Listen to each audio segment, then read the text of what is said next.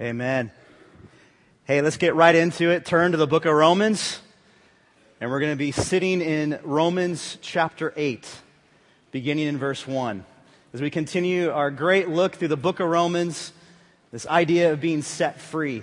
Romans chapter 8, 1 through 17.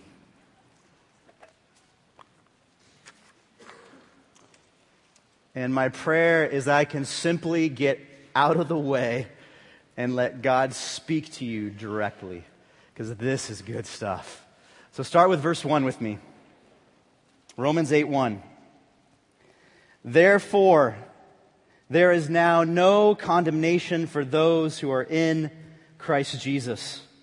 For the law of the Spirit of life in Christ Jesus has set you free from the law of sin and of death.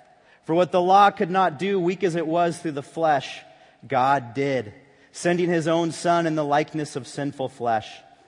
And as an offering for sin, He condemned sin in the flesh, so that the requirement of the law might be fulfilled in us, who do not walk according to the flesh, but according to the Spirit. For those who are according to the flesh set their minds on the things of the flesh, but those who are according to the Spirit, the things of the Spirit. For the mind set on the flesh is death, but the mind set on the Spirit is life and peace. Because the mind set on the flesh is hostile towards God, for it does not subject itself to the law of God, for it is not even able to do so. And those who are in the flesh cannot please God. However, you are not in the flesh, but in the Spirit, if indeed the Spirit of God dwells in you. But if anyone does not have the Spirit of Christ, he does not belong to Him. If Christ is in you, though the body is dead because of sin, yet the Spirit is alive because of righteousness. But if the Spirit of Him who raised Jesus from the dead dwells in you, He who raised Christ Jesus from the dead will also give life to your mortal bodies through His Spirit who dwells in you. Wow. So then, brethren, we're under obligation not to the flesh to live according to the flesh. For if we live according to the flesh, you must die. But if by the Spirit you're putting to death the deeds of the body, you will live.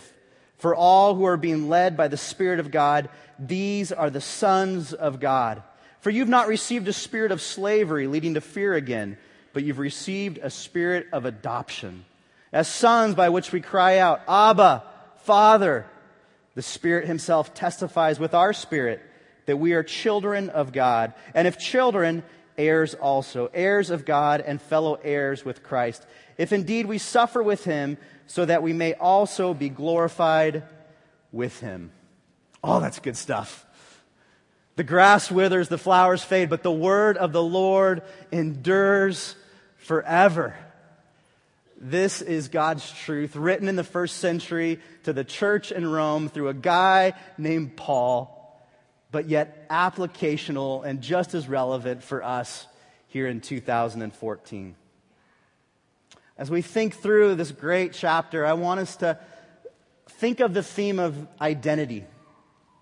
And that as a Christian, you've been set free to a brand new identity. If you think through what is your identity as you come into this room, think for a moment rhetorically, what would that be? What would your answer be? What is my identity?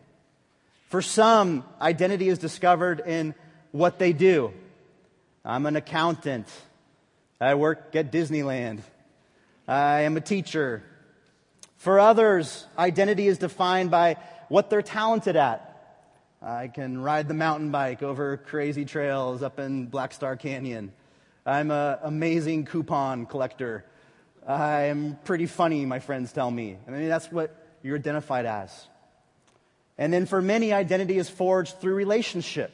I'm a dad, or I'm a sister, or I'm a best friend, or I'm a grandmother.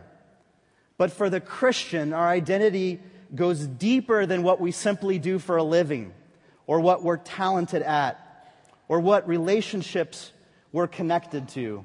Romans 8 tells us that for the Christian, and by Christian I mean someone who's placed their faith in Jesus as Savior and Lord. For the Christian, we have a brand new identity through this faith in Jesus. And this brand new identity now is what we bring into our jobs, what we bring into our talents, and what we bring into our relationships. Rather than having our identity derived from those things, instead, our new identity in Christ is what we bring into those things. So what are some of the markers of this new identity? Well, Romans 8 is amazing. It tells us all about it. And you can follow along in your sermon notes if you find that to be helpful. But I want to just walk through. Here's some identity markers that we see here in Romans chapter 8. And the first is this, is that you have an identity as a follower of Jesus, that you've been set free from guilt and shame. Look carefully again at Romans 8, verse 1. It says, therefore there is now no condemnation. Underline that word now in your Bible if you're prone to do such a thing. Now, that is our present reality as a follower of Jesus Christ. It doesn't say, well, maybe in the future there'll be no condemnation. No, it says now. It doesn't say, well, maybe we're hopeful, we're wishful that there'll be no condemnation for the Christian. No. Now, this is your present reality. Those that believe in Jesus, there is now no condemnation. This word condemnation in the original language can mean something like this. It means serving a penalty. So there's now no longer the need or desire or requirement to serve a penalty. Those that are in Christ Jesus have been freed from that. Look at Romans 8:2 again. It says, for the law of the Spirit of life in Christ Jesus has set you free from the law of sin and death. Before you placed your faith in Jesus, you were a slave to sin. Maybe that's your reality right now if you're not sure where you stand with Jesus. You are a slave to sin, and therefore you serve and are a slave to serving the penalty of sin. The closest Orange County thing I can relate to this to is traffic school. And how you have this 8-hour block, usually on the most beautiful Saturday of your life, where you're stuck in a cold, dark courtroom going through traffic school with the most random 100 people you've ever met in your life. Is that true? And you're just counting down the hours, hoping that you get back in time for lunch break and you're not late. And there's a couple that don't. And you're like, ooh, as they get kicked out. And you're just waiting, set me free. I'm a slave to this. I'm serving my penalty. And then it's the greatest thing, when 3 o'clock hits or 3:30 or whenever school ends, and you bring your paperwork up to the teacher and they stamp your paperwork. You've completed traffic school. You are free. And you walk out of that courtroom and you breathe the fresh air, kind of fresh air of Orange County, and you're like, I'm free. Okay, take that analogy, and it breaks down on several levels when you think about us and Jesus, but we are free, finally, in Christ Jesus. We've been slaves to sin. We've been slaves to serving the penalty, the condemnation of sin. And then Jesus declares us and stamps us not guilty. You are free from guilt and shame. Well, how did God exactly do that? How does God set us free? Verse 3, this has become, I just love this. Look at 8:3. It says, for what the law could not do, weak as it was through the flesh, God did, sending his own Son in the likeness of sinful flesh. And as an offering for sin, he condemned sin in the flesh.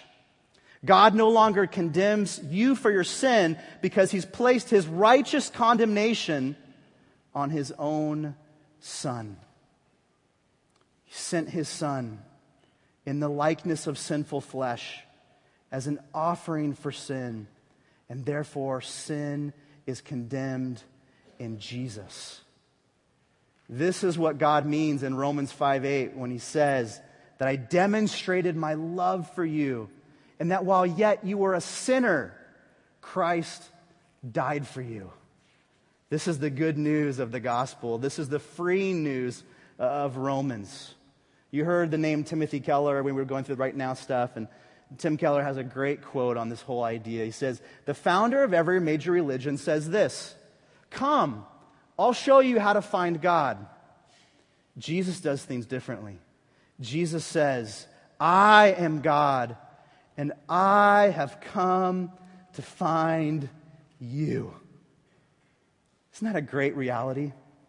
That God sent his Son, sinful flesh, yet was without sin, became the perfect offering for our sin, and sin was condemned. It was nailed on the cross. And Jesus says, it is finished.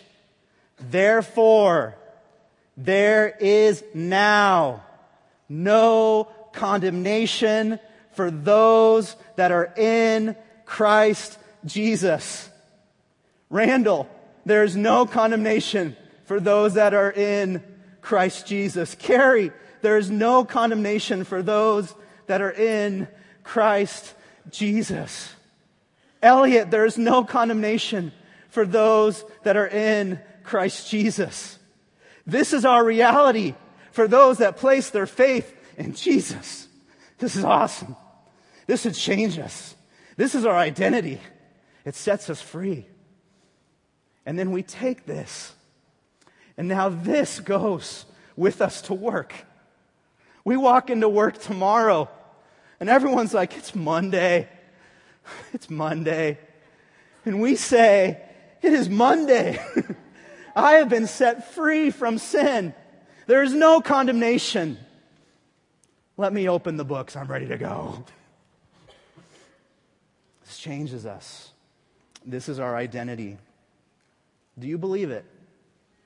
Do you? Do you really believe this?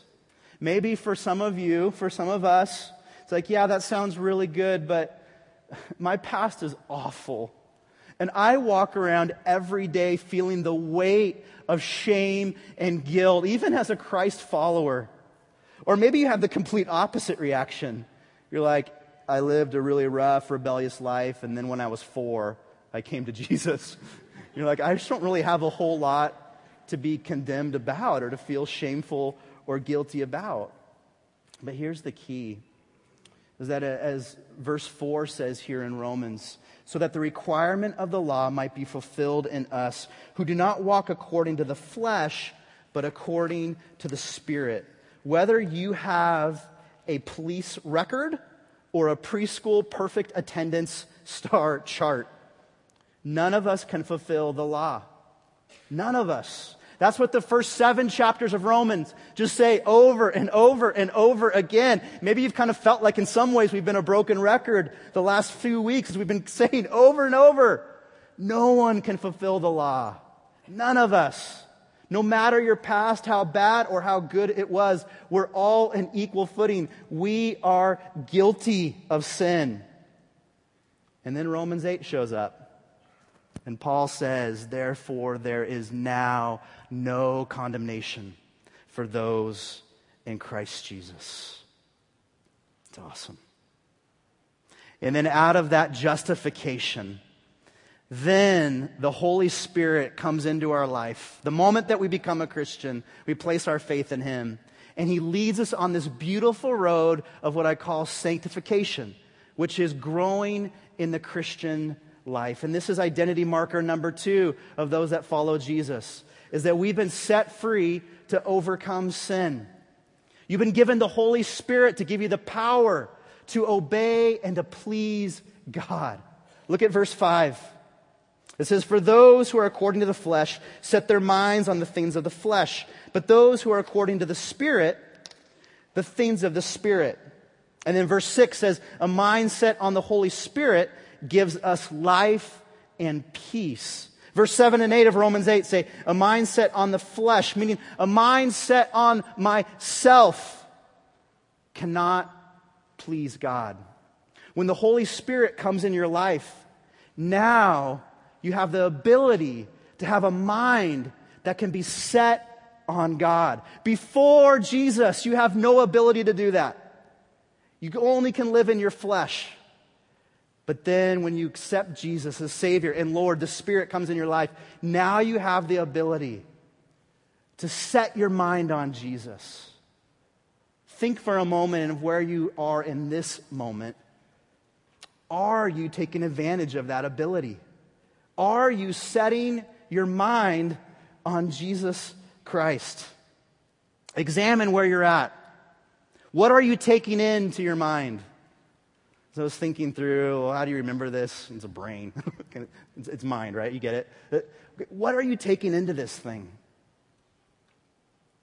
As you think through last week, this weekend, Matt said it well. Technology has provided amazing opportunities for us to be connected and to look up things at the drop of a hat. But also technology is this thing that can just fill our minds with so much that is in direct opposition to God, that takes us away from pursuing the things of God. The Spirit has given you the ability to set your mind on Him. Are you taking advantage of that? What are you taking into your mind? But let me be clear that we can't overcome sin by simply our own discipline or mindset. I love what the 16th century Puritan writer John Owen said when he said, "A man may easier see without eyes and speak without a tongue than mortify," which means put to death, "a sin without the Holy Spirit." Without the Spirit of God, you have no hope to live the Christian life. There is no way that you can overcome any sin. But the good news, and this is what Romans 8 says, is that you have the Spirit of God as a follower of Jesus. He lives within you. God has miraculously put the Spirit of God in the life of the believer. Romans 8:9 talks about it. "However, you are not in the flesh, but in the Spirit, if indeed the Spirit of God dwells in you. But if anyone does not have the Spirit of Christ, he does not belong to him." Then jump down to verse 11 here of Romans 8. It says, "But the Spirit of him who raised Jesus from the dead dwells within you. He who raised Christ Jesus from the dead will also give life to your mortal bodies through his Spirit," check this out, "who dwells within you." In the Old Testament, the Spirit of God dwelt where? Where? In the sanctuary, in the temple, right? The Spirit of God geographically dwelt in the temple. Periodically, the Spirit of God in the Old Testament would fill the life of a follower of God to do a great work. But the Spirit dwelt in the sanctuary. Now, under the new covenant of Jesus Christ, the Spirit dwells within each of the believers' hearts and lives. That's insane. Amazing to think through the reality of that. The Spirit who raised Jesus from the dead is the same Spirit who lives in you. I've spent a lot of time with people who are living defeated, discouraged Christian lives. They're walking around just feeling like, I can't kick this sinful habit. I'm feeling just like I'm in constant fear and worry and anxiety. I'm just feeling overwhelmed by this hostile world that just surrounds me. And I just want to say, like, just in my gracious, loving way, people, like, wake up. You have the Spirit of God living. You have the most high, mighty, awesome, powerful, living God living in you. And His name is the Holy Spirit. Wow. That's the reality of the life of the believer. And this Spirit is willing and waiting and eager to do mighty things in your life, to give you victory in the Christian life. Francis Chan, in a great book that I recommend called Forgotten God, it has this kind of quote that sums up all that he tries to express in the book when he says, "I want my life to be lived in such a way that it can't be explained without the Holy Spirit." Do you get that? Wouldn't that be a great way to live? When people look at your life and they're like, there's no way that person should be forgiving that other person. There is no way that person should be as patient or self-controlled as they are. There is no way that that person should have joy in this situation. And yet we can say, there is no way that I can do that. But my life is not explained by just me. My life has a supernatural component, and that is the Holy Spirit of God dwells and lives in me. You guys, church family, my friends, Orange County would be absolutely destroyed in a good way if each of us took seriously the reality that as followers of Jesus, the Spirit is in us. We would have such boldness, such confidence, such eagerness to live the Christian life, not only in this place, but on the Little League field, at the grocery store, in hard places, and in good places. Our lives would radiate. That's my encouragement. Take a hold of that. The Spirit of God is in us. And then the Apostle Paul continues teaching in verse 14 when he says, "For all who are being led of the Spirit of God, these are the sons of God." Verse 15, "For you've not received a spirit of slavery leading to fear again, but we've been given a new identity in Jesus."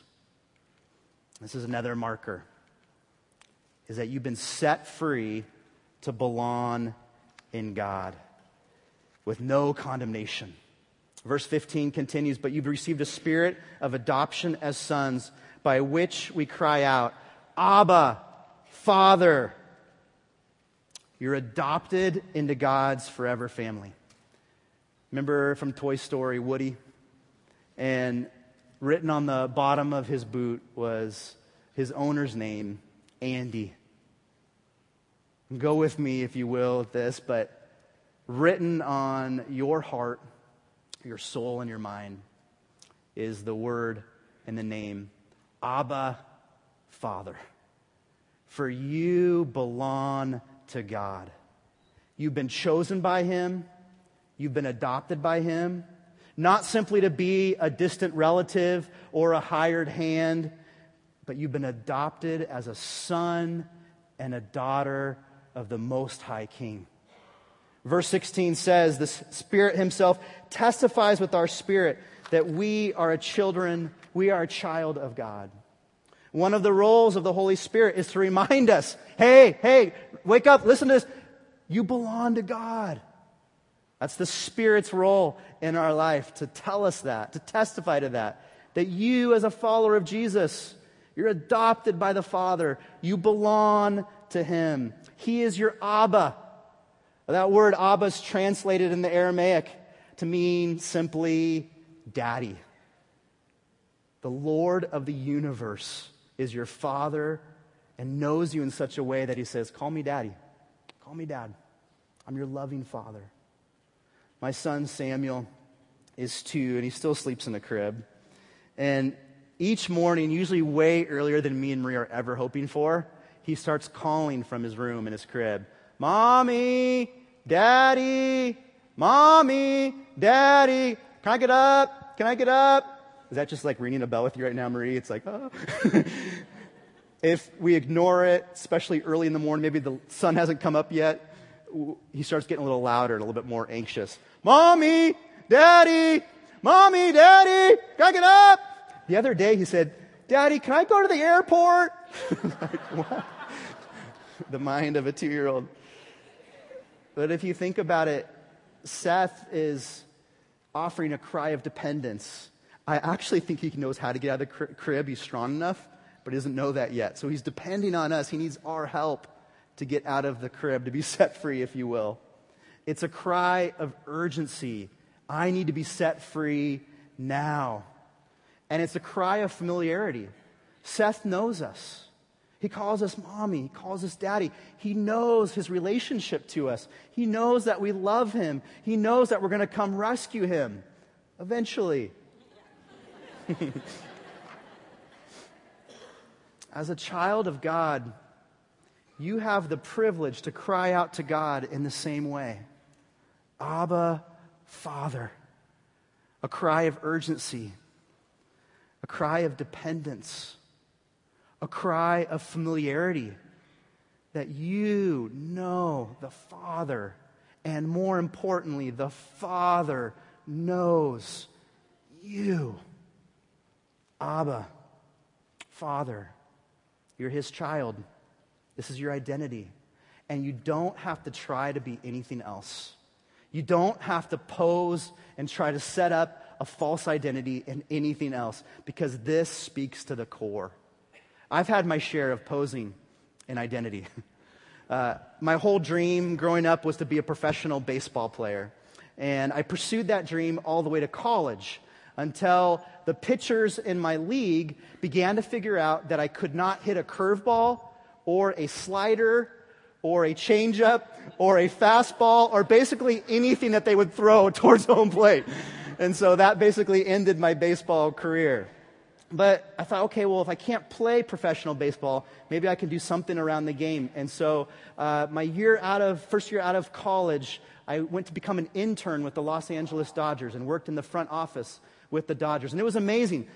Like 10 of you will care about this, but I got to talk to Vince Scully every day, got to hang out with the players on a weekly, daily basis in the locker room. And it was amazing. I had keys to Dodger Stadium, which I had to give back. But it was an incredible experience. But one day, this weird thought came in my head. I thought, I'm never going to be a professional baseball player, but maybe for a moment I can just pretend like I'm one, just to see what it's like.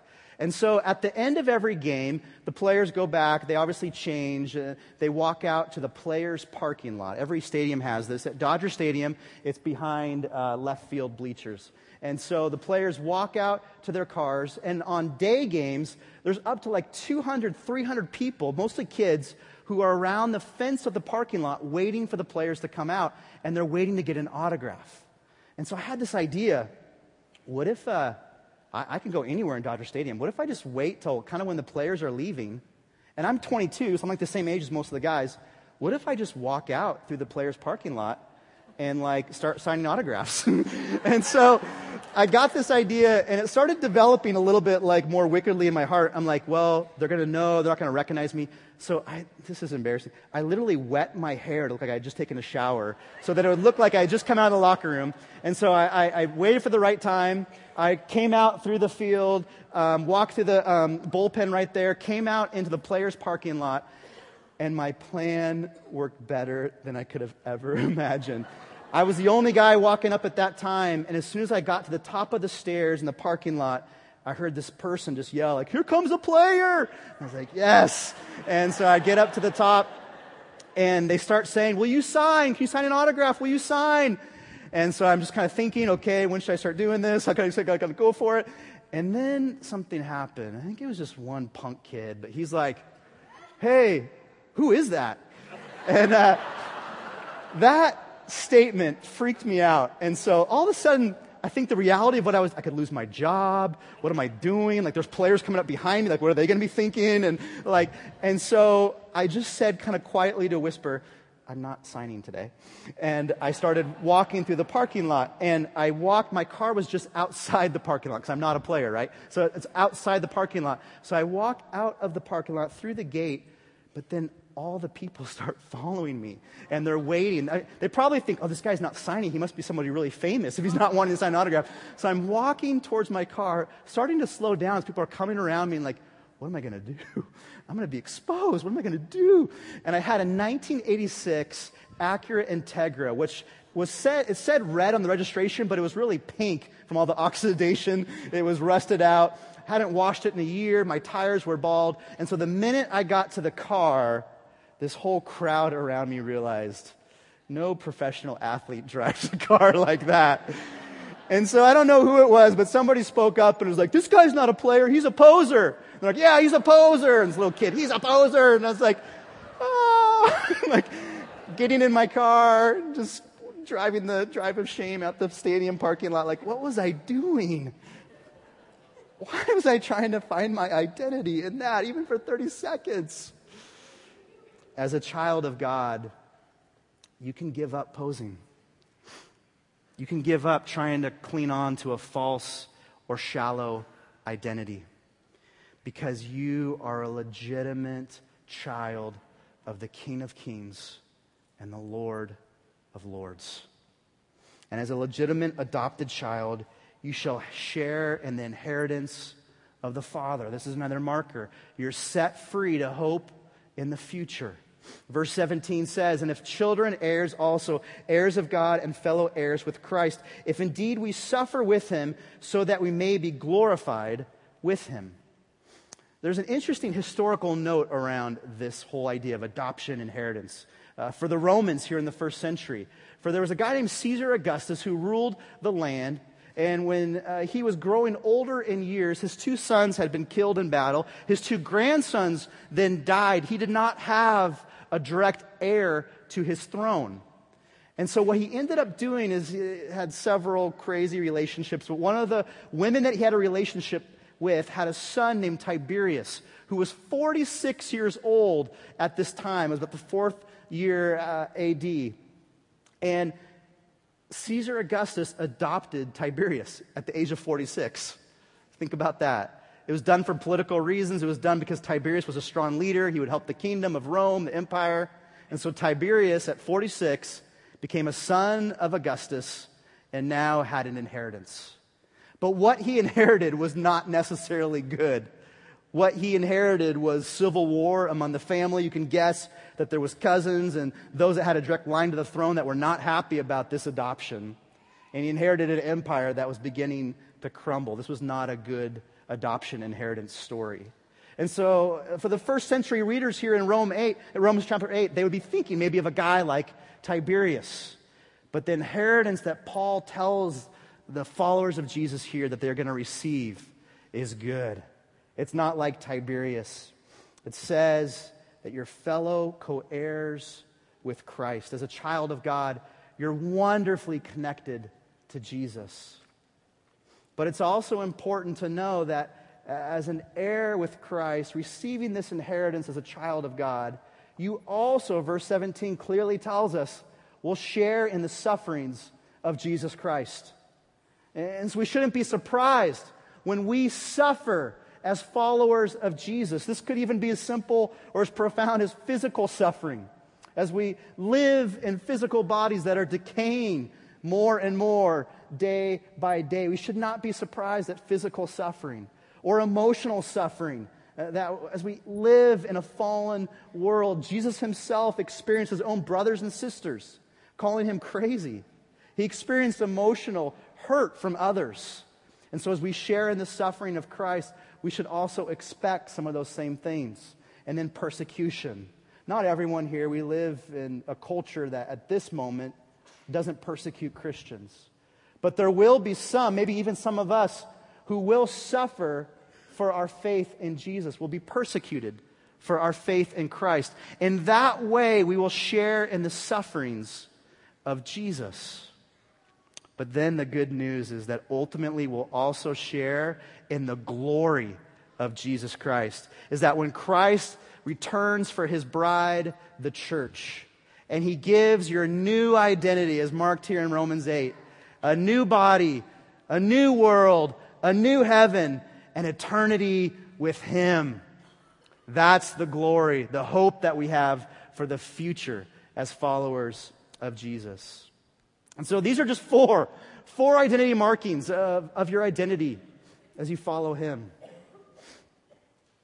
You've been set free from guilt and shame. You've been set free to overcome sin through the power of the Holy Spirit. You belong to God. You are his child. And you have a hope and a future, an inheritance to come. Isn't this great? You know what? We're only a third through Romans 8. We're going to spend 2 more weeks walking through this passage because there's even so much more to add and what you're even just seeing here. Amazing chapter of the Bible. Such great truths. These are life-shaping things that change how we experience all of reality. And so as you think through how God's speaking to you right now, I want to just create some space like we do often here in Elevation for you to reflect and to respond to who Jesus is. We're going to offer some opportunities for prayer, and there's prayer points to my left, your right, my left, your right over here. If you want to just come up and pray with somebody, maybe you don't have an identity in Jesus Christ, you've never placed your faith in Jesus. Let today be the day that you receive a new identity in him. Maybe you're struggling with your identity. I'm a Christian, I'm a follower of Jesus, but I'm just sitting in guilt. Today's the day just to pray with someone and be freed up in that way. We're also going to have the opportunity to take communion at the stations. We do this often, almost every week. But I just want to make sure that as we take it, that we don't do so just out of practice or habit. If you're going to take communion today, there's a couple things you need to understand. Is one, you must be a believer in Jesus Christ. The scriptures are clear that the communion table is only for those who have placed their faith in Jesus. You can do that even today, but make sure as you approach the table that you know Jesus Christ. And as you take the elements, the bread and the juice, these represent symbolically what Jesus has done for you to free you up from guilt, sin, and shame. There is no longer any condemnation for those in Christ. And so today, as you take the elements, I would even just encourage you, maybe prayerfully, maybe just whisper it, but say, therefore is now no condemnation in Jesus. And then participate in the communion elements from there. And then also there's a place to give at the stations. This is Spirit-led. This is you and God. As the Spirit leads you to give, He's given you an offering of His life. So now we respond with an offering of our finances. So let's pray, and then I'm going to let you respond. Father, thank you for Romans 8. Thank you for how it just gives us life as we're set free from guilt and shame. We understand that we have your Spirit to live this Christian life. We belong to you. You're our Abba, our Father, our Daddy.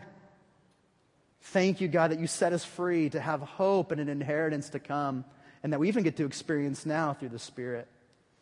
And so, God, in this sacred moment, will you shape us? Will you prepare us, not only for this time, but to be sent out? We pray this in Christ's name. Amen.